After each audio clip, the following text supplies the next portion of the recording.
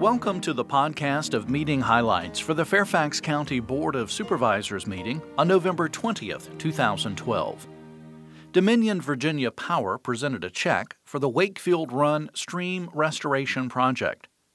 The board recognized Thomas A. Edison High School for its 50th anniversary, Diane Hoffman for her years of service to the Northern Virginia Soil and Water Conservation District, Congressional Gold Medal of Honor recipients for their service to our country, and Bill Gibson and Karen and Bill Brown for their accomplishments and service to the community through Christie's Christmas.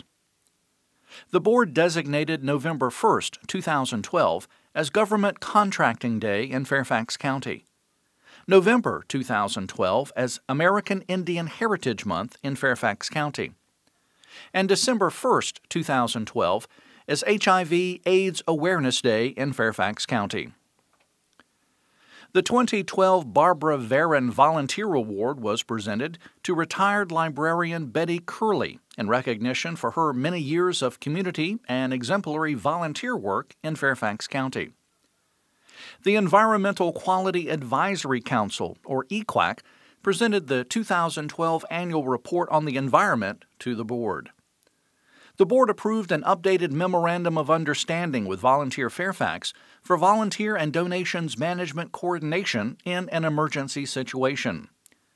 The board adopted a resolution confirming the declaration and termination of local emergency for Hurricane Sandy.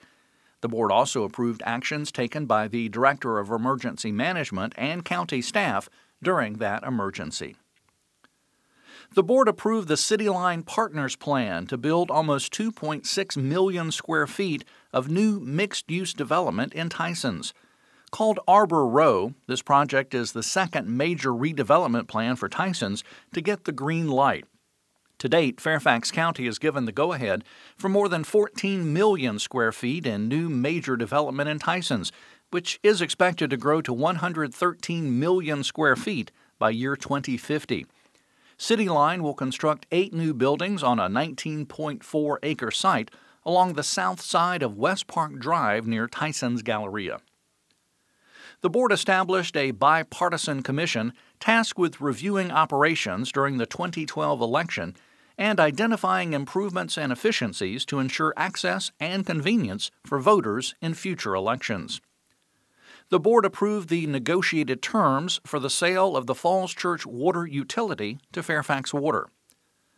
The board approved some amendments to the Home Child Care Facilities Ordinance, which was reviewed and revised to reflect current health and safety regulations, practices, and codes, best practices in the field, updated state home child care regulations, and to reorganize and reword the ordinance for clarity. A public hearing was held to receive comments on the proposed 2013 legislative program. It will come back to the board for adoption at the next meeting on December 4th, 2012. Well, that's all for this podcast of meeting highlights for the Fairfax County Board of Supervisors. Thanks for listening. For more information about the Fairfax County Board of Supervisors, including full meeting minutes and documents, visit the county website, www.fairfaxcounty.gov. This podcast is produced by the Fairfax County, Virginia government.